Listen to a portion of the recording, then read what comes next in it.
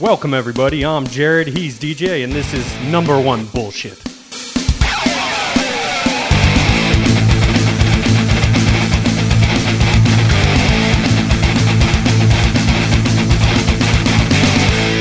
Did you see what happened in one championship? Nope.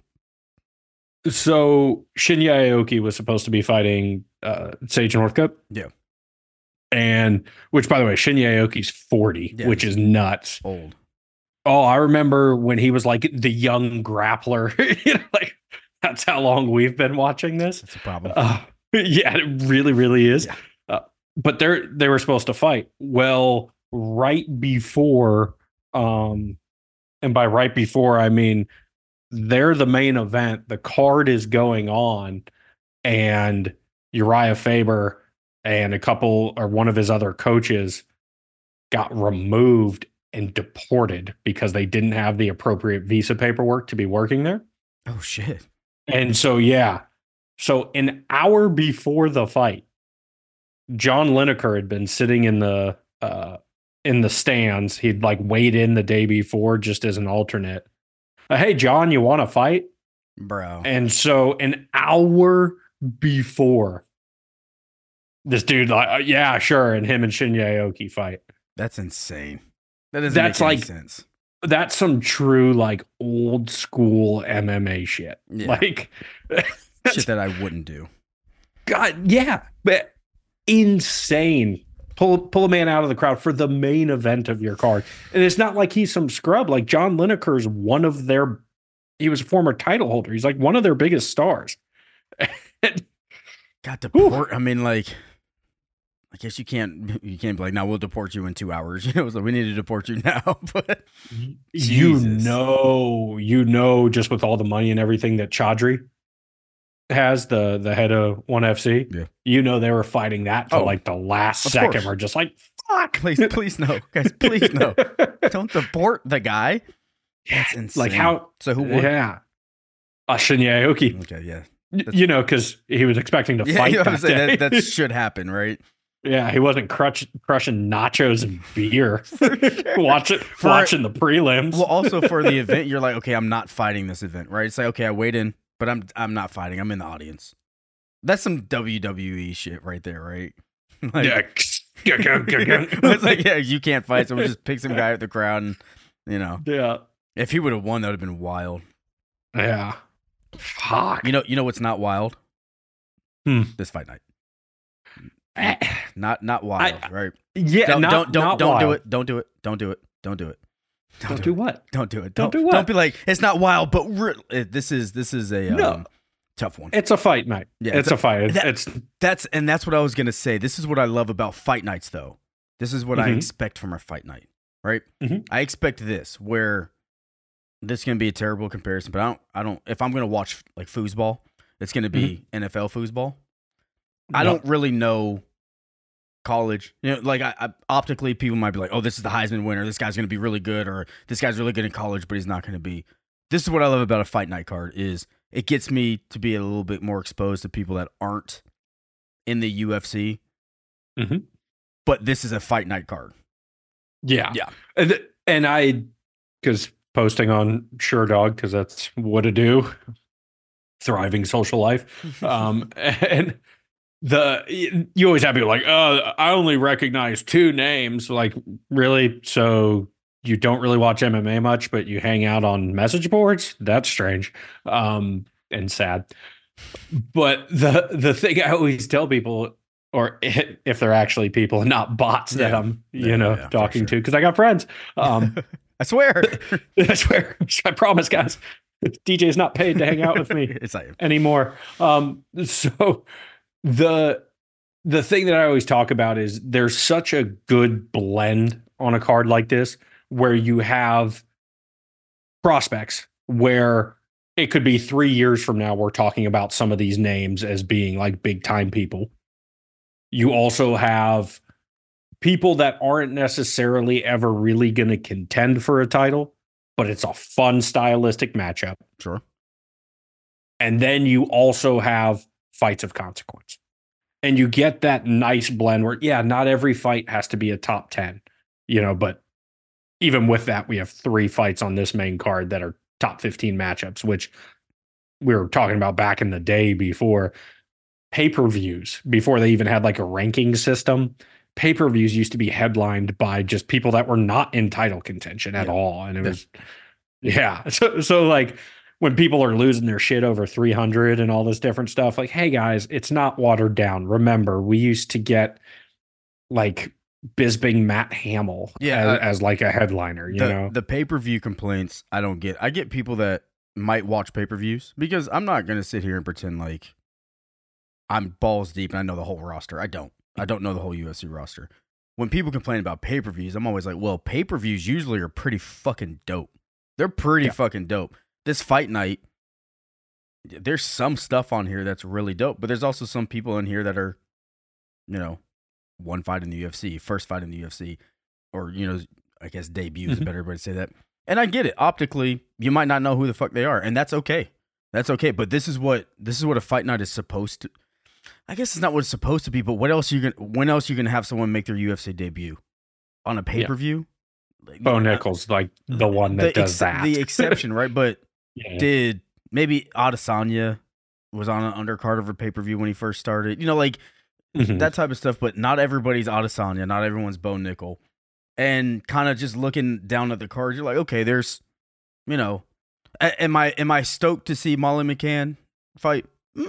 I'm excited to see what she's gonna do, but she's not someone that like I'm like I can't wait for that fight night because Molly's on that card, right? And this is what this card looks like. But some of the matchups, I am excited to see. Like we'll get into them, but like I am excited to see Roma Dolidze. I am excited to see Drew Dober versus Morkan. I'm excited to see those things, but this feels like a fight night card, and next fight night card feels the same. Yeah, I just want to say, remember Jamal Hill, who is the champ, I think. Dude, I don't know. I have not the champ clue. Yeah, had a belt, didn't lose it, but is no longer the champ. I don't know. However, his UFC debut, fight night, undercard of a fight night, and it feels a little different because now we have that distinction of Apex fight nights versus roadshow fight nights, and so there's definitely they load up the road shows a little more, but this card to me actually feels more like that, like a roadshow type fight night than say like next week is a 100% Apex fight night. Yeah, and this one feels a little more Apexy to me, except for some of the the main some of the main card fights. Yeah, and then we've I mean we'll get into the fight in a second, guys. But even then, Natalia Silva, like we've talked about her for enough that it's like there's clear excitement for her to be on this free card. Like that's fun that we get to watch her for free this week. That's awesome, right? Yes, and like her breaking into the top 10 for free, which is awesome. Well, I mean, that's a bold statement, man. Oh, what? She's already number matching. 9. Yeah. Gotcha. First fight in the top 10. Like, gotcha. Yes. Yeah. So some of the people that you might not know about, and that's part of the reason y'all listen to the show, we're going to do some deep cuts, point out some people that you might not know. And one of those, Thomas Peterson, heavyweight. And it was kind of funny when he was on the Contender Series, the announcer accidentally introduced him as Thomas Jefferson. Really? Yeah. And he had like a really good line afterwards when they were like, were you hurt by that? He's like, no, man, everyone has a bad day at the office. Like, it's all good. And he messes up too. And I won. So it's like, it's worse if like I'm Thomas Jefferson and I lose. It's like, dude, I think you're pretty much a scrub, dude. I don't care, dude. I think you're an old racist and you got your ass kicked. Like, oh, that sucks. But yeah, Thomas Peterson, Contender Series alum, also taking on another Contender Series alum in Jamal Pogues. But Peterson has some legitimate potential. Yeah. He is somebody who, like we see with a lot of heavyweights when they get into the UFC, at least heavyweights that have potential, doesn't have a ton of fights. Because when you're that big and that skilled, people don't want to fight you, right? And he has fought UFC competition outside of the UFC. His one loss is actually to Salsa Boy, Cortez Acosta, and he's talked openly about like wanting to get that one back. Lost by a third round stoppage, but here is a guy who 9 fights and it's never gone the distance. Yeah. So heavyweight. Awesome. Yeah, heavyweight. Exactly. And he's kind of like a throwback heavyweight. Almost reminds me of like Cole Conrad, like some of those older wrestling based guys. Yep. He's 2-time state wrestling champion in a Midwest state. So Iowa, it's right? legit. Minnesota. Okay. Minnesota, yeah. But he's just wrestling, gonna take you down, gonna be ground and pound. Yeah. And we've all seen like the higher up in weight class you go, the more the grappling really matters. The more you can kind of be a one-trick pony, so to speak, with grappling and get further. And so, looking at Peterson fight right now, does he have the skills to be a top 10 guy? Absolutely not. No. But you look at a guy like this who, when push comes to shove, is going to be able to take down most of his opponents, especially outside of the top 15. Correct. And so he can use that as his, we can mess around on the feet a little bit and then, I get hit. Nope, not doing it. I'm going to take you down. And we joke about it all the time, but like when heavyweights start grappling, it gets sloppy quick. Whereas if you're a heavyweight that has grappling stamina, you have a major leg up on the competition. And that's something where, Peterson by no means is that guy right now, but I think that this is somebody that we could 2 years from now, he's a top 15 fighter. It's like, oh yeah, I remember him making the debut. Well, also like with Jamal, it seems Jamal has the better stand up, but the thing is now this is where we talk about the heavyweight fights, where if Peterson is taking you down and you're just tired, then the sloppiness is going to be on Jamal's part, right? Where we're going to start seeing that winging punches, just hope, and he can do it. They're heavyweights. This is what's for how ugly a heavyweight fight can be in terms of like not ugly, like they were ugly. It's like that was a bad fight to watch. Yeah, this seems like a fight tailor made for someone like Peterson, where it's like this guy's has nowhere. He's not going to out grapple you. I mean, if he does, there's a bigger issue. It'll be shocking. For Peterson. So really, you're avoiding some of the heavy, but it's not like Peterson's a slouch. He's a heavyweight too, So you wear him down if you have him. If you can take him down the first round and tire him out, the second round's a lot easier for you. A lot easier. And where it really comes into play is like Pogues has fought at light heavyweight. He can make light heavyweight. Peterson's not making light heavyweight. Like his frame isn't small enough for that. And so that's the other thing you encounter at heavyweight. One, it's the only division where you have these massive weight discrepancies. You could outweigh somebody by 30, 40 pounds in a fight at heavyweight. So stupid. Yeah, so dumb. And then on top of that, you have guys that just don't want to cut weight. So they fight at heavyweight. And they know the talent pool is thinner. So, I mean, look at Jake Collier, right? He was a guy who was making middleweight, who was just an average UFC middleweight. There was a place for him. Yeah. But turn that into a long career by just being like, fuck it, I'm going to eat whatever I want and fighting at heavyweight because the skills were there to be a UFC fighter at a lower weight class. Yeah. But then now, like, let's throw the extra weight on and I'm going to, I'll get 6-7 more fights in the UFC because of that. And Pogues is kind of that guy. And so, like, if Peterson does what he's supposed to, that's where we're going to see like true heavyweight against somebody fighting at heavyweight. Yeah, absolutely. And you want to go ahead? No, I was about to talk about our next fight. Yeah, on the other end of the spectrum, where you have lower weight class, it's lightweight, so not our beloved bantamweights, but you have a guy who is just smooth, and Markel Medeiros. He's taking on Landon Quinones. Medeiros he's special. He has not fought a lot, and I get why. You watch him fight, he is so slick on the feet. I mean, constant stance switching. He's another guy coming off Contender Series. Really, really nice boxing. A great fight. A great Contender Series fight. Yeah. I mean, put it on him, right? Oh my God. Yeah. He showcased his talents. Yes. Right. There's certain times on the Contender Series where it's a back and forth and you're like, oh, well, both of these guys can fight in the UFC. And then there's other ones where one guy is just that much better than the other one. Agreed. And it looks different. And Medeiros, you were like watching his movement in the cage. There was a very big difference. Athleticism wise, speed, very big difference. And I mean, really, really nice boxing. But oh yeah, he trains out of Factory X. So what does he do? He takes legs. Are we starting My man chops people down. Are we starting to get to a point where, like, even if there's a fighter you've never seen, if they're from Factory X, we're just having expectation? Absolutely. Yeah, isn't that crazy to kind of think that it's like saying he's from Factory X, you're kind of like, oh, okay, well, let's see what he's got then. You know, it's kind of cool to see, like, the confidence we have in a camp.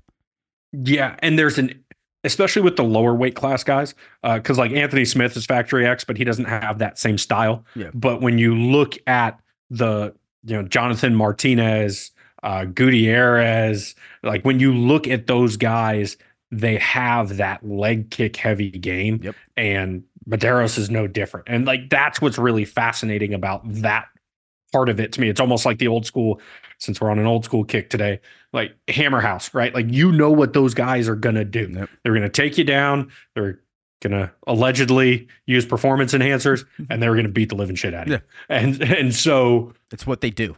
Yeah, it's what they do. And with Factory X, like they're going to have slick striking. They're going to switch stances and they're going to fuck your legs up. Yeah. And like, I'm excited for it. Just the finish on that fight on Contender Series. First of all, it was back-to-back knee finishes on that card. I remember watching that and like, oh, this is an awesome little Tuesday night we got going here. this is sweet. But yeah, the timing on that, the way that he fell, and just to kind of cap off the performance, because sometimes guys get in there, they're looking smooth, they're switching stances, but it's a whole lot. And it's like, there isn't that spectacular moment. Yeah. Whereas here it was, looking smooth, showcase that part of his game, but it's also like, oh, you're not on my level. Let me get you out of here. And that's what you hope for, especially because, like, I'm not going to say his last name. So Landon, Quinones had a great fight in his last fight against Nasrat. Yeah, correct. Had a great fight, but from what I'm seeing, Landon takes damage in his fights, and Medeiros dishes out damage in his fight. So you almost feel like this is almost tailor-made again for Medeiros to get another TKO, right? To get to showcase his finishing ability, which I'm kind of hoping to see a little bit. Yeah, as am I. I mean, this is doing the research for Medeiros, right? Watched a couple fights, took me 6 minutes. Which is always a good thing, because I remember when you did research for Colby Covington, it was like, I'm going to watch 2 of his fights. I'll be here for an hour. Yeah. Oh, Covington and Vettori. Vittori's really rough too, because he's always fighting main events. Yep. And he doesn't finish people, and he does not get finished. Yeah. So you're just watching constant 25-minute fights.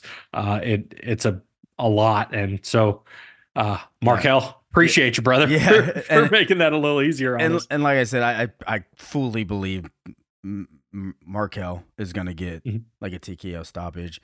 I think it's going to be a stoppage, unlike our flyweight matchup with your boy Max Azat. Is it Azat? Yeah, we'll go with that. Azat Maxim. It's a flyweight fight. My man's from Kazakhstan. Right? Yeah, greatest country in the world. So actually, kind of doing research on this, I kind of see Maxim kind of this being a full 15-minute fight. Mm-hmm. Man, poor Johnson. Johnson just seems to not get. It's like I'm laughing because you keep saying Johnson. Yes, I'm a child.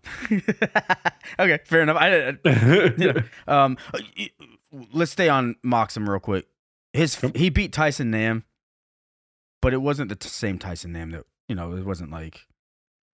I don't believe it's like Tyson Nam where we're thinking whatever. But what this guy does is Maxim's got that wrestling, Kazakhstan. Mm-hmm.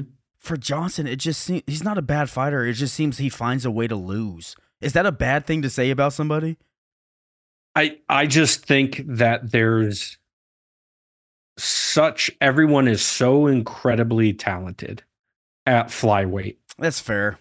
That it's just tough. You look at it, losses in the UFC, Mokaev, we all know what he is now. Yeah. Right? Then he gets a win against Zumagulov, and then Jimmy the Brick Flick, right? And that's old Jimmy just got him one, but then you go decision Jimmy Flick got it in the second round where Johnson did what he had to do. Let me get you out in the first round because second round might not go my way. Which shows Johnson is like, I need to get you out of here. I'm not going to let it go because I don't remember Flick's last opponent's name. It was Malcolm X Gordon. Malcolm Gordon. He didn't do that, right?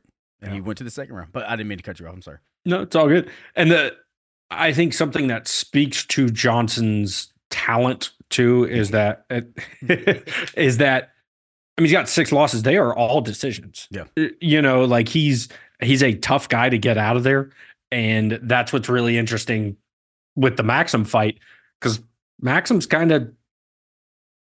he's like the Tyson Nam fight, right? He's eating clean shots from Tyson Nam. Yeah. And we have seen Tyson Nam put people to sleep. Correct. Which at flyweight is wild. Yep. But we have seen him do it. And Maxim ate clean shots. Yep. So I think this is going to be actually a very, very good matchup for Maxim. Not from like, I think this is tailor-made for his skill set. I think this is going to be a real challenge, like a legitimate challenge for him. Because to beat Charles Johnson, your energy is his nickname, which is hilarious. That's hilarious. I didn't know that. That's fucking great. Yeah. You have to be ready to fight for 15 minutes. Yep. And so he just did it against Tyson Nam. But Tyson Nam, I don't mean to be disparaging, but a bit of a one-trick pony from the standpoint of like he's got skills, but he is a power puncher. He's got 1 submission win and 13 knockouts, So a little skewed. Yeah. Whereas like Johnson, professional boxer, has some good grappling. Like this is going to be a very interesting matchup. Want to ask you about that comment. Mm-hmm. Good grappling. Does he have good offensive grappling? I see really good defensive grappling. Does Johnson have good offensive grappling? I don't know. Because I think where he's going to benefit is like he does have good defensive grappling. I mean, he doesn't have the best. He has good defensive grappling, especially when you have to. Everyone gets taken down by Mokaev. Yeah, and honestly, it's flyweights. We talk about this all the time. You have to be so good everywhere. You can't be the one trick pony like you can like in heavyweight. So he has good defensive grappling, which he's going to need against Maxim. But is there any offensive grappling that he's going to need against Maxim? Because that guy's going to bring pressure, man. He's going to bring that grappling pressure, and he has good stand-up too. And now we know he can get cracked and not get dropped out. It seems like a really tough fight for Johnson. I like how you said it, good matchup, but it seems like a little bit more obstacles. I don't want to say danger, but a little bit more obstacles coming toward Johnson than Maxim. That's how it feels. I would agree. I would also throw it out there that Johnson is that test of he's going to show you who you are. Yeah. That's fair. Right. Like if you don't come correct for 15 minutes, if Johnson doesn't come correct, yes, for 15 minutes, it's going to be a long night for Maxim. Right. Like, I'll stop being 13. But like, seriously, he's got to mind his P's and Q's because this is that like, hey, great. You made your debut. You fought a tough guy who has a ton of experience in Tyson Nam, but like now you're getting some more threats thrown your way. You have to be there for all 15. And so I'm excited to see that from Maxim because you passed that test. I mean, that was the test that Mokaev passed. And then it was like, all right, you're off to the races. Yeah. And so if Maxim passes that, now we are talking about, he's already 17-0. You would have a guy who's 18-0, 2 wins in the UFC. Now you are talking about, let's see, possibly a top 15, a fringe type fight. Yeah, I would. Yeah, that's a tough one. Yeah. I don't want to say not a top 15, but I think fringe is going to be his next. Well, it depends on how he handles Johnson, right? That was on purpose. It wasn't. It really wasn't. And then so we can stop with those jokes. We'll go over to Jung Young Lee taking on Blake Bilder. And that one's at featherweight. Jung Young Lee is just interesting to me. He's coming off of the road to the UFC, so the tournament that they have over in Asia to get guys into the UFC, won their first season, which coincidentally the second season finals are also happening this weekend. We're not really going to talk much about those or really at all, other than Lee's last opponent in the final last year. We'll talk a little bit about, but he's coming off that show, levels to the game, and so he has not fought somebody yet like a Blake Bilder. Now he has fought the guy that he fought last year, Yizha, who, which I want to pronounce it Yeehaw. So we'll do that. Yeah. Yeah. Now he had 25 professional fights and he took Lee the distance. And I actually thought there was an argument that Lee lost that fight. Fair. Yeehaw is now fighting in the finals again this year. So he is that level of fighter of being a UFC caliber fighter. And it took Lee the distance, and Lee arguably lost the fight. It was more of a damage versus control kind of situation.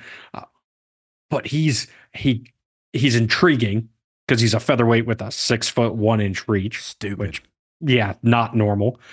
And then his two fights on the way to the final of Road to the UFC, a 1 minute armbar and a 1 minute KO. Yeah. And the armbar was wild, where he like walked off the cage to get the angle and then threw it on there. Nasty. And then he has skills. Like when you watch his counter to the jab to knock out Kai Lu to get himself a spot in the finals, it was just, there are tools there. But my man is not a finished product by any means. I agree. Like Bilder's like kind of a scrappy boxer type guy. Mm-hmm. And like to your kind of point, Lee just feels more technically well-rounded, right? It just feels like he's more of an MMA fighter.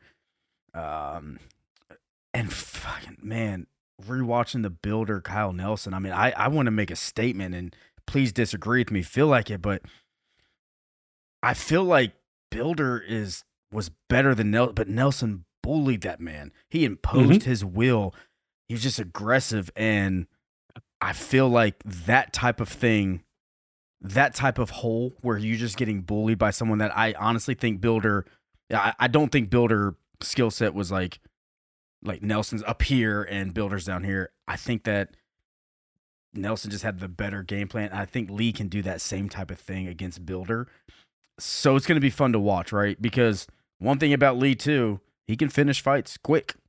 He can finish you. Yeah. Like, so I think it's going to be a close fight, but I don't know.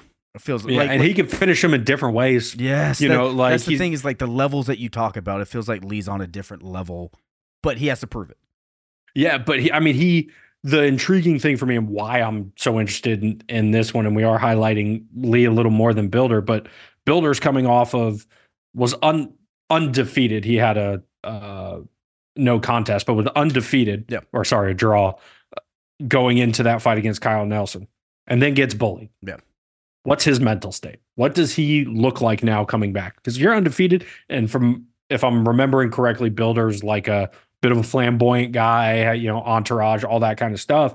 Like if you're that dude and then you realize you're not that dude, what happens to your confidence? Like what does that look like? Especially to someone that like, I think there would be a difference if you fight somebody and they're just like, they're Anderson Silva to your Rich Franklin type of deal, right? Where it's like in this era, this person is in the next decade, right? Like their skill sets in the next decade.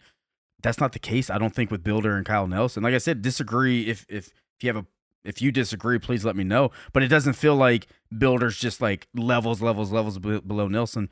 But like to your saying, you got bullied by somebody that maybe if you guys fight 10 times, maybe it's 50-50, maybe you get 6 or 4, on that night he bullied you. The bullying part is where it's getting me questioning, like you're questioning, is how do you look after you get bullied, right? Yeah. Yeah. Is that the motivator of like, oh, okay, I thought I was that dude, and like I can't just rely on my skills. Yeah. Like there's going to be people out there that are just dogs, and I have to have that. Or is it a does it break him? I don't know. That's what we're going to find out. And then with Lee, he got hit a lot in the Yi fight. He got controlled in the grappling, and so now having, for somebody who his 2 fights leading up to that had less than 2 minutes of cage time. Yeah. Right. Now, and he only has 11 professional fights. Yeah. But now you just spent 15 minutes in there with the most experienced guy that you fought, probably the most talented guy that you fought. You managed to get the dub. Is that the motivator for you now? Yep. Like that's what I really want to see with him. If he comes out and gets out grappled and gets pieced up a bit, hey, you didn't progress. Yeah. But if he comes out there and even if it's stuff a couple takedowns, get up a little quicker, maybe not eat every straight shot down the middle. And just some of those things where it's like, okay, you're making those strides. That's what's so intriguing to me about him, because he has the athleticism, the finishing ability, the blood in the water. He's going to go get that finish. Now, as holes are presented within his game, can he develop those skills? And that's what's very intriguing about this fight to me. Yeah, I actually think this can be a close fight. Like, I don't think this is going to be but if, like, I don't know why I always like think about things this way, but if I don't watch this card and you're like, the Bilder Lee fight was 1 round, I'm gonna be like, okay, my instincts can be Lee stopped him, right? So, and I'll just go ahead and bring up this next fight. I know you have a hard time saying names, so yeah, let me go ahead and try this. Aliashkab Khizriev? Question mark? Khizriev? How do you say it? How do you say it, man? Aliashkab. Yeah, my bad for not putting the phonetic in there. You're good, man. Aliashkab Khizriev. So, biggest question. And he's taking on Mahmoud Muradov. You don't have to show off. That was rude, man. I'm gonna cut this part out. Here's the big question. It's almost been 2 years, right? 2 years is a long time, right? I think a year and 9 months at this point, a year and 10 months. He hasn't fought in a long time. God damn it. Muradov, good striker, has some grappling deficiencies. Khizriev doesn't have grappling deficiencies. I feel like watching this guy fight, like he's going to maul this dude. I feel like Khizriev is going to maul Muradov. And that's just me eyeball testing, being biased as shit right now. It just feels like this is about to be a mauling, man. Yes, I would tend to agree. Now, Muradov, the guy has 34 professional fights. Insane. He's 33. Yeah. So it's not and high level, right? 6 in the UFC. Like here's a guy who has fought a lot of high level competition. His 2 losses in the UFC are Kyle Bahalio, Gerald Meerschaert tit in his pants. And he has a win over Brian Barberino. Like, the guy has fought really good fighters up until the Meerschaert loss. He was in his pants. He was on a 13, 14 fight win streak. So here's a guy that has confidence, has been able to put it together. Yeah. Khizriev has 14 fights, and he's either mauling somebody in a minute or he's mauling them for the entirety. He is... Dagestan, right? We know the dude can grapple. Yeah. Name ends in a V, so yeah, he grapples. But he's not afraid to stand. Mm-mm. You look at his fight with Dennis Tululin. He was like, "Cool, man. We're gonna stand here and do the man dance. Like this is gonna happen." And then, if he needed to, like, cool, yeah, I'm just gonna throw you on the ground and destroy you. Yeah. And I get worried about the inactivity. Yeah. Cause the last fight, March of 2022. It's a long time. And only had 1 fight even scheduled in between them. Yeah. Cause he had, you want to hear a crazy stat.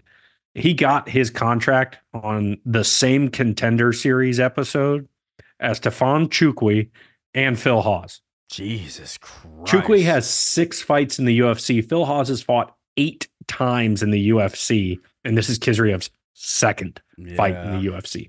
So that's how inactive he is. But man, I want to see him fight more. I'm very, very excited that we are getting to see him fight. And then watching his Contender Series fight and his fight against Tallulah. I mean, like, this is a guy that could be up there with the Ikram Aliskerovs of the world. Like, if he even fought half of the fights that he had scheduled in the UFC, he could be a top 15 guy already. Like, he is that type of a skilled fighter. Yeah, and to me, what I know, we talk about how much he mauls and he just, like, he can stop you and all that stuff. I almost want to see him coming off of almost a 2-year layoff, like, get the 15 minutes in, because this is the guy to do it to. Experienced guy, no joke of competition that he's faced. Muradov is like, what, 3 inches taller, 4 inches taller. Yeah, it's the guy to do it against. But if he goes in there and mauls, I'm not going to be shocked, man. This guy. We're using the word maul for a reason. He mauls, bro. Yeah. So I mean, like the definition of smash. Yeah, like, that's what this guy does. Perfect way to say it. Smash. I'm going to smash your boy. I almost. Sometimes it's nice to see like a decision fight. I almost want to see this go the 15 minutes just to kind of be like, okay, if this guy's going to come in here and be active going forward, I just want to know that he still has that like 15-minute gas tank in him, because they're in that division that we're talking about a lot, and it's 185 is it's really fun outside of the top 15. It's super fun. And if this guy can like kind of smash his way to the top 15, it's another guy we get to talk about in the bubble in middleweight. Oh yeah. I also would like to see a longer fight, just to, but also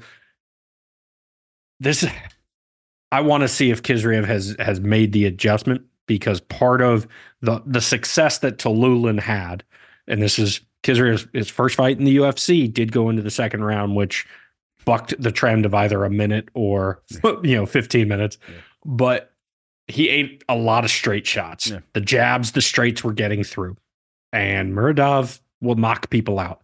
He'll throw the flying knees up the middle. He's got a good jab, and so I want to see. Does Khizriev think he can just walk through everybody, and so the deficiencies are still there, or is it he ducks under the jab this time and shoots for the double? Like, that's what I want to see. Is with all that time off, were you getting better, or were you just not getting fights booked? Like, what was that? And if he goes in there and mauls him in the first round, I'm not going to not be excited. But you haven't seen a guy fight for almost 2 years.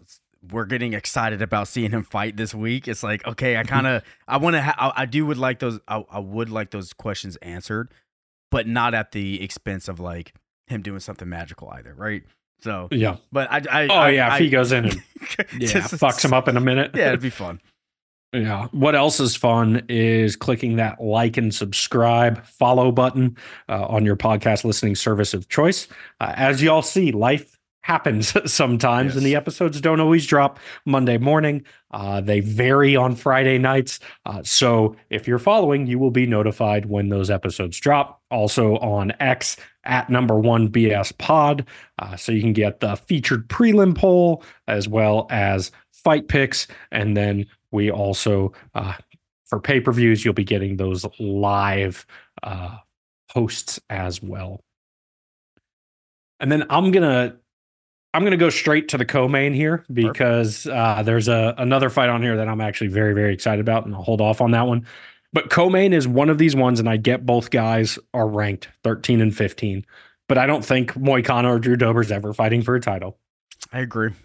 And maybe if Moicano was younger, but he's mid-30s now. Like, I just don't see that run necessarily being in him. But one of those where it's just, this is great matchmaking. It's just going to be a fun, entertaining fight. Drew Dober does not know how to be boring at all. Even not in his DNA. Like, that was still a fun loss, man. Yeah, he is. I'm going to knock you out, or you're going to knock me out, or we're just going to punch each other for 15 minutes. Like, it is. He just brings it nonstop. He's going to walk you down, and deceptive good kicks. He doesn't look, just his body structure doesn't look like he would be a good kicker, but he's a phenomenal Muay Thai fighter, throws really nice kicks. what he just did to Ricky Glenn was scary. Yes. And now, they're talking about Daddy Dober. He's got a kid, and he has openly talked about kind of getting his life back in order at this point. And so, yeah, I want to see Drew Dober is going to be one of those people that he doesn't have to be ranked. He could be opening up the prelim card. He could be headlining a fight night. I'm going to tune in to watch this guy fight. Yeah, absolutely. I mean, they're both, it's fair to say they're both finishers. They're both like, this is one of those fights where you expect to finish, correct? Yes. The thing is if I'm Moicano, I'm not necessarily trying to stand and fight Drew Dober. And not saying Drew Dober has not great grappling, but if I'm Moicano, I'm going to try to get him down or at least grapple him and get him tired. Here's the man. I think Moicano can sub Drew Dober though. I think he can sub him, So this is where it's going to be real fun because Drew Dober losing to Frevola, that was intense, right? Like that was wild. But then, like you said, coming back against Ricky Glenn, it's like, okay, he got to shake off that loss. So going into this, he doesn't have that loss. He has that confidence back of a win. Moicano, decision loss against Dos Anjos, 5 rounds. Yeah. So we know that at least he can make it. Correct. Yeah, but also fighting a much larger fighter. Sure. Much short notice. I'm just talking about straight cardio, though, right? Like, it's like, at least we know 25 minutes. That means we know you can go 15. You probably go 15 hard. But then coming against Brad Riddle, Moicano's a dangerous motherfucker. I just don't think I'm ever going to, I'm not going to be like Matt Frevola and be like, I'll test you standing up. I feel like if I'm Moicano, I'm trying to take you down and put you in my world. Yeah, it's interesting with Moicano, and he had started off at featherweight, moved up to lightweight, took that RDA fight on short notice, weighing 160, right? Like was Moicano likes to fight, but I think his striking is very underrated. He does not have a knockout on his record. He's got all 10 of his finishes or subs, 8 of those are rear nakeds. Yeah. But what happens is he hurts people. Yep. They fall down and he takes their neck. And do you think he can hurt Dober? I think he can. Okay, perfect. We've seen Dober get dropped, right? Like getting Dober out of there is not easy. I think it's probably easier to strangle him than it is to knock him out. Just Quagmire chin. But the thing about Moicano, the guy's 5 losses in the UFC. Aldo, T-City, Zombie, Fiziev, RDA. God, he sucks, man. Like, why is he losing to scrubs for? Yeah, right. And he stood on the feet with Brad Riddell, who was Tiger Muay Thai striking coach. Yep. Right? High level, and got the better of him on the feet. Correct. And stood with Calvin Kattar. Yeah. And got the better of Calvin Kattar. Yeah, and really the one time we saw Calvin Kattar really look pedestrian was Max Holloway, right? Like, and that was the exception where Max Holloway looked like he was in the Matrix. But I will say this: Drew Dober, he lost to Islam, and I mean, come on, like he sucks. Like he sucks. It's one of those things where, like you said, Drew Dober is always going to be game for like an amazing fight. But they're on the main card. They're the co-main. And I have to pick one because I have to get you to buy me my steak. And it just, like just thinking about it and say, okay, how do I anticipate this fight going? I just anticipate, like, if I'm Moicano, I'm going to try to find a way to get you down. Because I think once that happens, like, Moicano is going to be the favorite. If MMA fights started on the ground, this conversation is different, Yeah. Yeah, but they don't. This Drew Dober gets to stand up starting off, right? Yes. And when you look at Moicano's losses, 3 of those are by knockout. Yeah, right. I mean, Fiziev. Zombie and Aldo all put him out. And so there is that, and that's what's incredibly intriguing about this fight to me is that, like, Dober's just going to walk forward. right? We know he's going to do that. So does Moicano make him pay for trying to enter? And is it with a jab? Is it trying to change levels to get him down onto the ground? Yeah. Can Dober stay upright? Because if Dober stays upright, that does favor him, regardless of the fact that, you know, Moicano's been able to do what he did against Cater and Brad Riddell. But can Moicano eat the shot to get it to the ground too? Yeah. Because great point. That's the thing, is he's been shut off. And we know Dober cracks. Like, is he going to be able? Yes. Is he going to be able to eat that shot to get into range to do it? One thing to look out for: orthodox versus southpaw. Yep. Right. So the front leg is there for a single. It's not like Moicano does a ton of like traditional wrestling type stuff. But if he can get hands out there where Dober's hands go up or he gets tagged, can he just drag down the single? Yeah. I'm very, very interested. And in, just to this just fight. to clarify, Dober's the southpaw, Moicano's the orthodox fighter. I think which this is opens up Moicano's liver too. And this is great fucking point. But this is kind of where, to circle back to the beginning of this podcast when we're talking about this is a fight night, but this is where the UFC does such a great job. This is a great fight. Mm-hmm. Like this is a great matchup, and it's going to be fun. This is going to be the one that, like, let's live in a world where every fight before this is boring. At least you can be like, okay, the co-mate's going to be great, right? This is going to be maybe not great if you're a fan of one or the other, but it's going to be exciting. This is a really good matchup. Yeah, it's going to be fun to watch. Like that's the thing. And I think we know more so of what Dober is than we do Moicano. Yep. I mean, it's been a while. Moicano hasn't fought since what, 2022, November 2022. So it has been a long time. I'm interested to see what he does against Dober, because, like, realistically at lightweight, you know, you look at who he has fought so far. I mean, RDA, Fiziev, like, he's fought some really good guys. I think this is really going to tell us, because you drop a fight to Fiziev, you beat Jai Herbert, you beat Alexander Hernandez, who we know is not a slouch. Yep.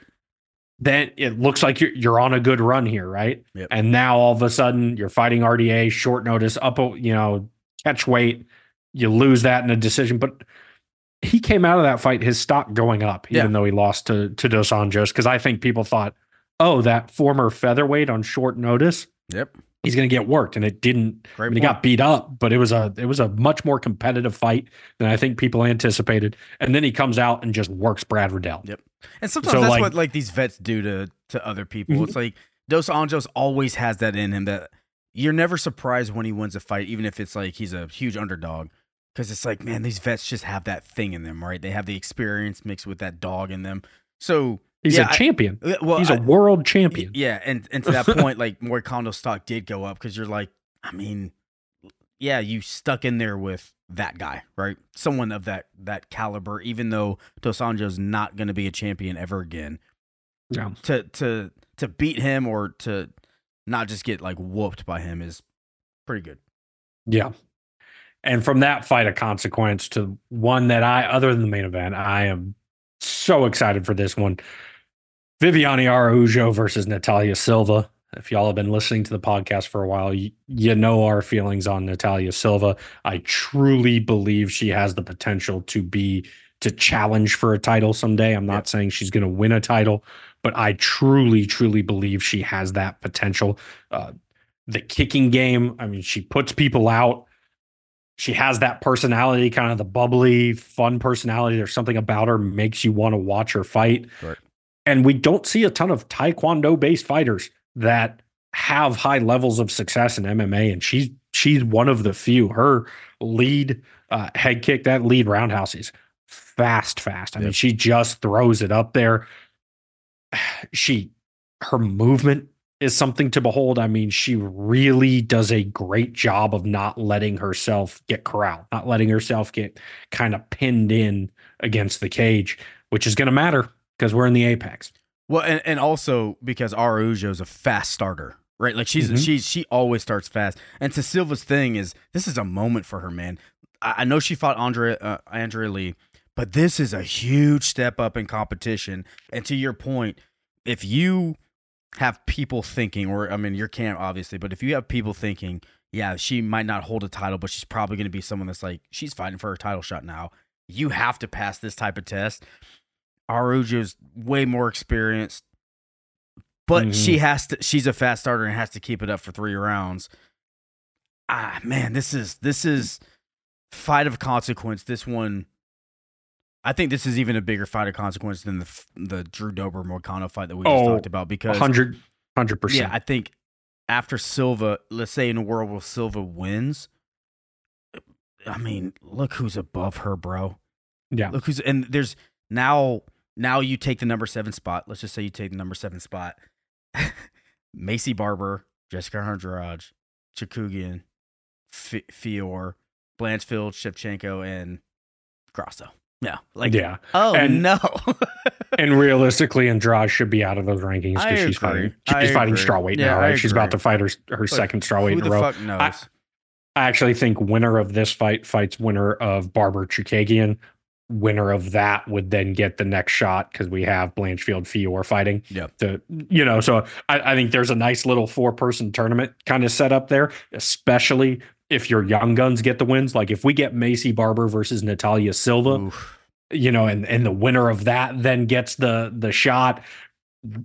That's great for the UFC. Yeah. And one thing I do want to highlight about Natalia Silva, and I'm going to talk more about her just because love watching her fight, guys. Do you, man? She had so much competition going into before she ever got to the UFC that she's inexperienced from a UFC sense. She has 4 fights, but I mean, you look at, she started her career 1-2. She was 1-2 in 2015. So she was 18 years old, 1-2. You better believe having that kind of experience, facing that kind of adversity early on in your career is going to help you. Oh yeah. And then you're 6-4-1 and you take on Marina Rodriguez on the regional scene. Jesus. Right? Like that is impressive competition. And then you look at what, once she got into the UFC, she made her debut against Jazz Davicius. Yep. And we saw what Jazz Davicius is. Oh, yeah. We saw it, right? She is a legitimate, doesn't have the power, but legitimately one of the 15 best in the world. She's mean, bro. She's mean. Oh, 100%. 100%. And she is one of the best fighters in the world at that weight class. And Natalia Silva made her name, her debut off of her. She then goes on to knock out Teresa Bleda, who was supposed to be kind of the next thing coming off Contender Series. Some spinning shit. Yes. Yep. Victoria Leonardo, Andrea Lee. Yeah. She's passing each test on the way up. And what's actually really crazy, and Natalia Silva brought this up last time Fior fought. Natalia Silva was supposed to fight Victoria Leonardo back in January of 2021 to make her UFC debut. French Method pulls out of the fight. And then Manon Fior makes her debut against Leonardo. Boom, off to the races. Now she's fighting basically for a title shot against Blanchfield. And it's just crazy to think how, like, Fior might not be, she would be in the UFC by now. Like, don't get me wrong. Yeah. But if Natalia Silva doesn't pull out of that fight, who knows? Fior might not be a title contender right now. And so just crazy to think how that happens. And it makes me happy for Silva that wasn't the missed opportunity and it never happened. Yeah, that she's still in this point. But because you talked about Silva, one of the things I'm real interested with, like Araujo, is her losses are against killers. Those usually make you better because you fought them, right? So that's where, when I said more experienced, of course, Silva has more fights, but Araujo has more competition in front of her. And, I mean, yeah, she lost to Amanda Ribas. Okay. She lost to Alexa Grasso. Oh, okay. She lost to Chookagian. Oh, okay. It's like, so the thing that's going to be fun to see is if Araujo learned, if she leveled up on each of those losses, then she should be able to take this fight from Silva. The problem is sometimes someone's just better. And that's what it's been feeling like with Silva. If you guys have listened to the podcast, it's sometimes you just have a feeling about a fighter, and Silva's that fighter that we have a feeling about. Now, here's her moment. Here's her moment, right? But there's not going to be shock coming from us two if Silva has her hand raised at the end of Saturday night. There's just not any shock. This is a great matchup, but it also feels like to your point, she didn't miss her opportunity. She didn't lose an opportunity, but it also feels like we're about to see her get to that next level. It's just what it feels like, man. It's just what it feels like. I hope so. Yeah. But we've seen 100%. Ask Mike Malott. That's why. Ask Gabrielle Bonfim. But that's why we've seen it lately. Yeah, this is what. But those two people also fought people that were way more like Malott lost to Neil Magny. Araujo's not in Neil Magny's situation where he has a million fights and he's the like the prospect killer, right? Like so Gabrielle Bonfim fought a guy that was what 38, 39 or something who just had like he has that next level. If Silva can do it, how fun. I mean, this division's already we talked about excuse me, the women's flyweight division. It's best in WMMA. and man, yeah. So really pulling for Silva, but if Araujo wins and you're like, okay, you know, maybe her level up is by facing the best in the division and losing and learning her lessons. We'll see. Yeah, because she passed the top 15 gatekeeper test with KGB Lee. Yep. Now you have a top 5 gatekeeper Yep. test. Because realistically, like Araujo, you look at 3 of her 4 losses in the UFC. Jessica Ai fought for a title. Caitlin Chukagian fought for the title. Alexa Grasso, champion. So that's who she's losing to. Pretty good people to lose to. Oh, yeah. And then her, let's not forget her most recent fight. She beat Jennifer Maia, who also fought for the title. Yep. And just absolutely walked her down. I mean, just constant pressure. Absolutely controlled that fight. And that's a very good win for her coming off of, you know, losing to Grasso, losing to Ribas, lost 3 of her last 4. Yeah. And then she comes back with that. Super impressive. I want to see what it looks like in the smaller cage. Yeah. Because of what's going to win out. Because Araujo's pressure, you want to crowd the kicker, which Taekwondo, like that's Silva's game. It's predicated off the kicks. Correct. Is Silva's footwork going to be enough? Is it going to be good enough to get away from Araujo in the smaller cage? I mean, and hope so. Can Silva not get bullied? Can she make Araujo pay every time she tries to close the distance? And Silva does a good job of kicks, you know, throw the straight. She does a very good job of that when people try to close the distance. But she has not fought somebody of Araujo's caliber. Correct. And so that's going to be the very interesting thing. You know, we talked about it with Kyle Nelson and Blake Bilder, where Nelson bullied him. Like, is Natalia Silva going to get bullied here by Araujo, or is she going to show, no, I am the new breed. I am with Manon Fior. I'm with Erin Blanchfield. Like, this is a high consequence, super exciting fight. Because then we get to see those matchups. But to the thing is, Araujo has those high level losses, right? And it's like, yeah, it might not look good on your record, but when you really think about who you're losing to, it's like, okay, well, you know, I'm not losing to the worst of the division. I'm losing to the best of the division. I might not be able to break through, but if Araujo's place is you don't belong in the top 10 without beating me, well, that's something to say too. And I'm not saying she's there at this moment.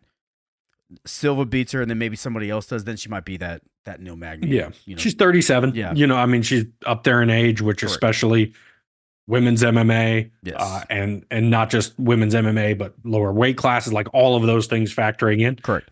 It's going to be interesting. You know, I hope it's a good version of Araujo. I hope we see the best version of her, because that's going to tell us the most. 100%. And then let's go ahead and talk about this bullshit ass main event. God, this shit sucks so bad. Man, like, I don't always, before we even talk about it, we talk so much about how good middleweight is. It just is. Middleweight's just good. Like, I'm almost excited about almost any middleweight matchup like I am with bantamweight. This fight is fucking insane, right? Like they both. This is I don't know how to word this. It's in my note. I'm just gonna word it. Both have the style to beat each other, and I don't really know how to explain it other than like, you know, Dolidze has the style to beat Imavov, but vice versa. This is a fucking banger.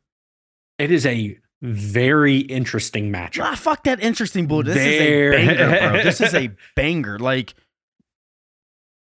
oh man, it's Imavov is gonna jab and leg kick the shit out of Dolidze. He's gonna do. Go ahead. I would think so. You don't think so? I said I would think so. Oh, I thought you said you don't think so. I was like, you crazy. But Dolidze has a great guard and sweeps. He just doesn't really shoot for takedowns very often. Yeah. Oh man, this fight. It's going to be interesting to see the winner of this fight. What happens to them? You know, going forward. Dolidze is just really interesting to me because I have this image in my head of him just, you know, explosive, big, you know, hooks, knees, like those, you know, just knocking people out. But early in his career, when he was at 205, he would maul people with the wrestling. Yeah. I mean, he would a lot of takedowns. It blows my mind that he makes 185 because he looked yoked at 205. Oh, yeah. It's wild that he makes 185. But then his style kind of evolved, and then I had totally forgot about the finishing sequence that he had against Jack Hermansson, where he first of all hit the sweep earlier in the fight, but then he goes for the armbar, doesn't get it, switches to a reverse triangle, doesn't get it, gets into the calf slicer, rolls him over while still holding the calf slicer, so Hermansson's face down, calf slicer in place, and is just wailing away ground and pound from the back. I mean, just an insane, like if you told me Paul Craig did that, you know, or Chase Hooper, I'd be like, yeah, cool, yeah, no, I get it. Yeah. But for some reason, Roman Dolidze, like I don't think of him as that type of fighter. Maybe it's the way he looks. I don't know. I think it's the way and he also looks, the man. highlight reel. You know, because he does have some crazy highlights, just brutalizing like Phil Hawes and Kyle Dawkins. But to see that, it's like, oh shit! Like if Imavov, and then you look on the other side, and like Imavov isn't really a grappler. You know, he's more of like this nice kickboxer style. But then, oh yeah, in his last fight, after kind of tiring out against Strickland, he was like, yeah, cool. Hey, Chris Curtis, I'm going to take you down. Yeah. And grappled him and looked very good doing it. So these are two guys that I think we have this image in our head of what they are. At least I do. And it's like, oh no, they do have this well-rounded game. Well, talk about the Vettori fight, because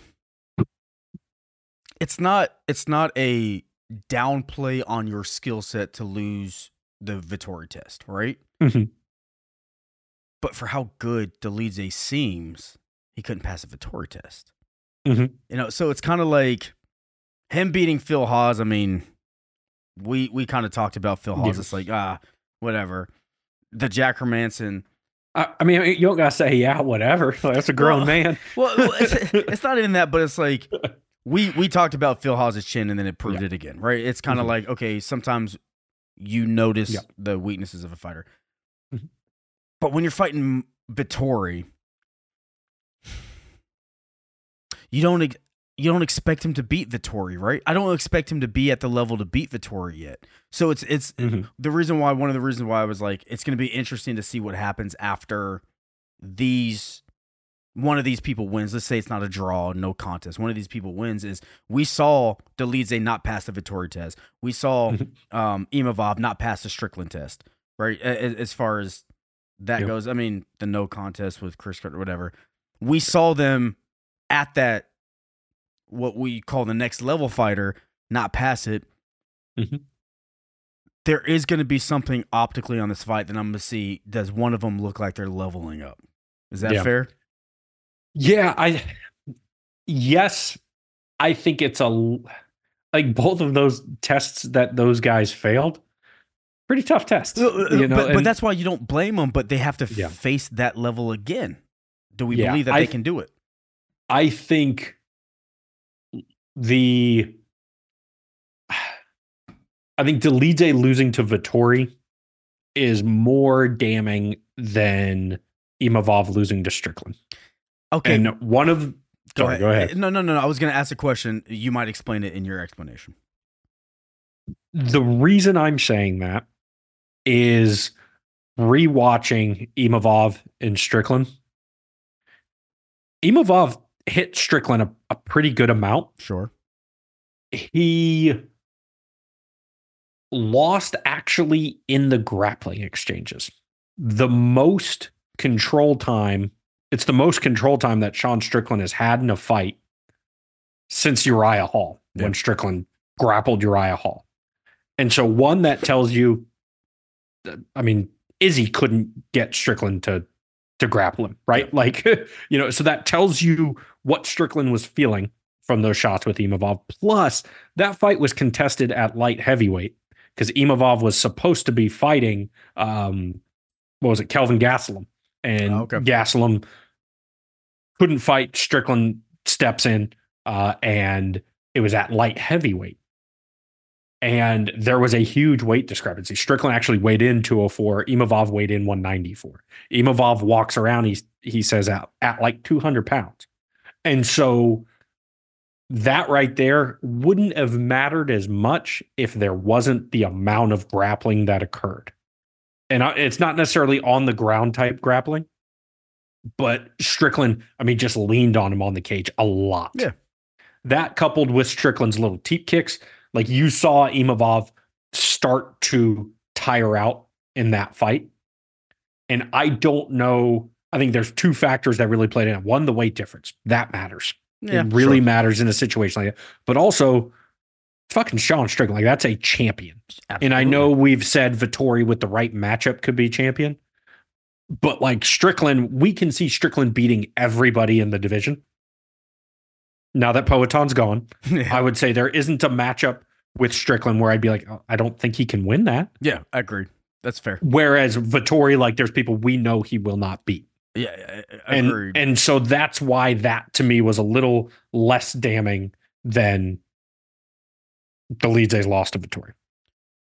Fair. Do you think Imavov has any concerning cardio issues? That's what I really want to find out. Me too. I didn't know. That's why I was like, all right, let's just see what your, kind of explanation of it is. But yeah, I don't want to be like, dude has cardio issues. But watching some of the fights leading up to this podcast, I'm like, I don't know if I can't say that he doesn't have cardio issues, right? Mm-hmm. I can't say that. Yeah. So I think this is a kind of like with the Natalia Silva Araujo, this is a leveled up fight because after this, you're going to have to pass some tests again. And both of these guys, mm-hmm. right? This is a hard one. This is a hard one to kind of like think through and pick, Yeah, because you have, like Dolidze faded against Vettori too, right? Yeah. Dolidze does fade. That was a 15-minute fight. Yeah, and he's been scheduled for 5 rounds twice, but he's never been out of a third round. Correct. Imavov, we at least know he went 25 against a bigger Sean Strickland. Yep. And that's Sean Strickland's pace, right? Correct. And Strickland looked a little tired at the end of that fight. Granted, he's carrying around more weight, so it makes sense that he's a little more tired. But we know Imavov can make it. Yeah. So I'm interested to see that too. Yeah. Like, does Dolidze, being the bigger guy, is he going to hang on Imavov? Is he going to use some of that grappling that he showed earlier in his career and try to tire Imavov out? Because when Imavov's at distance, it's pretty. He throws really nice kicks. He has an absolute piston of a right hand. When he was throwing that against Chris Curtis, it was so incredibly fast. His hands are a thing of beauty. Plus, he kind of has that almost like lazy karate type style. And I don't mean that like disrespectfully, but that like kind of hands down, bobbing in and out. Right? Yeah, exactly. And so he does that. So if it's a pretty fight, like that favors Imavov a lot. Exactly. And that's kind of just thinking through it. It's like, if I had to give my fight picks now, I'm like, God, I feel like this could be like a decision win for Imavov, but it's 25 minutes. You just don't know. You just don't know, right? You don't know which one of these guys is going to have that 4th and 5th round resolve. Mm-hmm. But we've seen one guy go 5 rounds for sure against, like you said, a champion. We saw Imavov go 5 rounds against a champion, so he can at least do it. He wasn't dead on the ground like Malott after the 3 round for Magny, where like he can't even stand. This is a fun one because, like, I know Brendan Allen's about to do the Marvin Vettori test, but imagine like the guys, these Khamzat, all these guys mixed in together, all these matchups that can happen.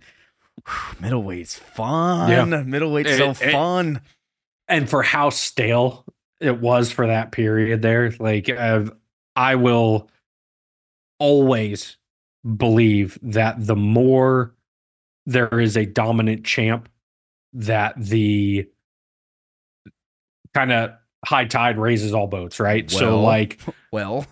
Women's bantamweight, that would be the exception to the rule. The exception. Correct. But realistically, when Ronda Rousey, being as dominant as she was, brought other people up too. I think and part of that was the UFC wasn't neglecting the weight class at that time. Well, I disagree with that statement. I think Ronda Rousey, of course, she was the biggest push for women's MMA ever, right? I'm not saying that, but I also think talent-wise, Amanda Nunes should have been that person that she was so dominant that people had to actually level up their skill set. Ronda Rousey had holes the whole time.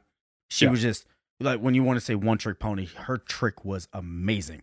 Her trick was so good, but then it was like, she got caught up in the I'm a boxer type, whatever. Who cares about that? The middleweight division did that, right? They had Anderson Silva. Then they had Israel Adesanya. It's like, we got to get better. And boy, did they. Oh, man. Yeah. Middleweight's so fucking fun. It is a very, very exciting one. One thing that I do want to see on this, because Dolidze has shown a tendency to get a little frustrated, like in the Vettori fight. Vettori is, say what you will about him outside of the cage, like he's a very smart fighter. Right? He put his pants on backwards. yeah. I didn't say dresser. And it took marketing photos. It's so fucked up. Hey, no one can tell this man before you start taking pictures. And he was like, "No, I wanted to. I wanted to do that." Y'all are wrong for that. So wrong. Speaking of the shorts, they released pictures of MVP. In his UFC kit. Yeah. Which Venom page wearing the Venom shorts. Yeah. But the thing that was happening there was Dolidze was getting frustrated because Vettori would not engage him. Yep. And he was trying to fight his ego. Okay. And Vettori didn't really engage it. He, occasionally did. Imavov ain't that dude. He's the laid back, like he's not going to buy into that bullshit. So does Vettori or Dolidze start to get frustrated trying to chase this guy down who has really good footwork and get frustrated. And then he starts talking shit and Imavov's like, yeah, cool. Oh, so you're saying Imavov by decision. Got it. Well, I want to see it. But once again, Apex, smaller cage. Yeah, I know, man. Fun stuff. Yeah, gonna be good. Other things that are gonna be good. We got some nice fight announcements here. Our man Carlos Ulberg, Black Jag, who was supposed to be taking on Dominic Reyes on the Vicente Luque Sean Brady card in Atlantic City. Dominic Reyes is out. Alonzo Menafield in. So, sorry, Black Jag. This is in my opinion, a much more difficult test. Much higher risk, far less reward. Oh man, yeah. Yeah, it's this is a tough one. I mean, Menafield is undefeated in his last 5, 4-0-1, coming off a very good win against Dustin Jacoby. Yeah. Big test now for old Black Jag. Yeah. So excited for that. Excited to see Menafield in the cage again. And then we had 3 more big announcements for UFC 300. We were talking about actually both of these women earlier. We have Jessica Andrade taking on Marina Rodriguez at strawweight. That's number 4 versus number 6. And like, these are two violent women. And, Andrade can be in not exciting fights if she's fighting somebody that will not oblige the violence. Rodriguez ain't it. Yep. She will oblige. Yep. And so I think this is going to be a very exciting fight for as long as it lasts. Correct. I'm interested to see if Andrade really is focused and really is back to who she was, or if it was just Mackenzie Dern's stand-up skills slipped that hard. Yep. Like, very interested to see that, because Rodriguez is a very talented and skilled striker. 100%. Oh, yeah. And because 300 is such a bad card, if you listen to people on social media, we got this awful featherweight fight added to it. 12th ranked Sadiq Youssef trying to rebound off of his loss against Edson Barboza, taking on Diego Lopez, getting his shot at the top 15. I'm so ready for Diego Lopez to get this shot. I'm so ready to see him fight. Like, this is such a great... And if Diego Lopez wins, what the fuck? What the fuck? We've seen this kid rise. It's going to be great. Oh, and they know what they have, because they keep putting this man on pay-per-views. Oh, 100%. Right? Like, they know what they have in this guy. You don't get... I mean, Sadiq is the one with the number next to his name, but let's not kid ourselves. After he just lost to Barboza, this is put up or shut up for him. This is, hey, Diego Lopez, we're gonna let you go try to make your name off this, man. Yeah, but and I'm for it. I'm a Diego Lopez fan, man. I'm all for it. Yeah, that is a exciting one. Just, I mean, that could open up the card for all I care. Like, this could take place in the Apex. Like, I care less. That's a very intriguing matchup, and the fact that it's on this absolute star-studded, insane card just makes it that much better. And talked about MVP coming over to the UFC. There was another huge signing in the UFC, making her not only her UFC debut, but her bantamweight debut, period. We have 2-time Olympic gold medalist, 2-time PFL champion, Kayla Harrison, finally got signed to the UFC. And she is not getting an easy matchup for her first fight. She gets 5th ranked Holly Holm, and I know Holly Holm is 40. Like, I get it. She can still kickbox. Yeah. And Kayla Harrison, kickboxing, not her game. She's going to need to try to close the distance. Doesn't have reach. This is a very interesting matchup. They could have signed Kayla Harrison, got her into the UFC, and matched her up against a bunch of other top 10, top 15 bantamweights that were much better matchups for her than Holly Holm. You don't do that with a 2-time $1 million winner of the PFL. We'll get deeper into it, but this is one of those things we talk about. I even mentioned it a couple minutes ago. Women's bantamweight is tough. Kayla Harrison can revive. If Kayla Harrison is even close to what she's been outside of the UFC, she can be the monster in that division. She has legitimate superstar potential. Yeah. Right. Like, when she was in the PFL, they had like promos and stuff on ESPN for her. They had whole segments on Sports Center for her. She has that. She's good on the mic. She's already made 135 too. She did a practice run of 135. They said she made it. So yeah, going to be interesting. How did she feel though? She didn't have to fight. Yeah, the thing is, they said that she just made it. Cool, but I wonder how she felt, because she's not small. This is one of those things leading up to that 300 card that you and I will definitely be harping on, because that division needs it. And that was one of those, like, us texting each other like, oh shit, this and guys, we'll harp on this even more. UFC 300 has former title holders on the prelims. The card is good. Yes. The card is good. Yeah.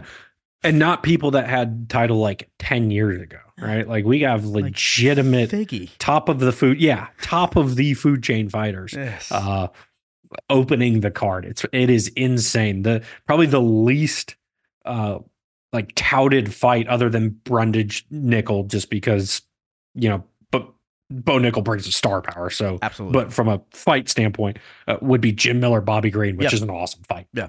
It's fucking awesome fight. It's an awesome fight. And I don't necessarily think that's a 300 fight. Just because what they have now, I'm like, okay, but Jim Miller being on 300 makes me happy. So it's a 300 fight, yeah. right? Yeah. And just to take it back real quick to Kayla Harrison, I know Rocky Pennington is the champ. If Kayla Harrison, and we all think Juliana Pena is going to get that shot. Sure.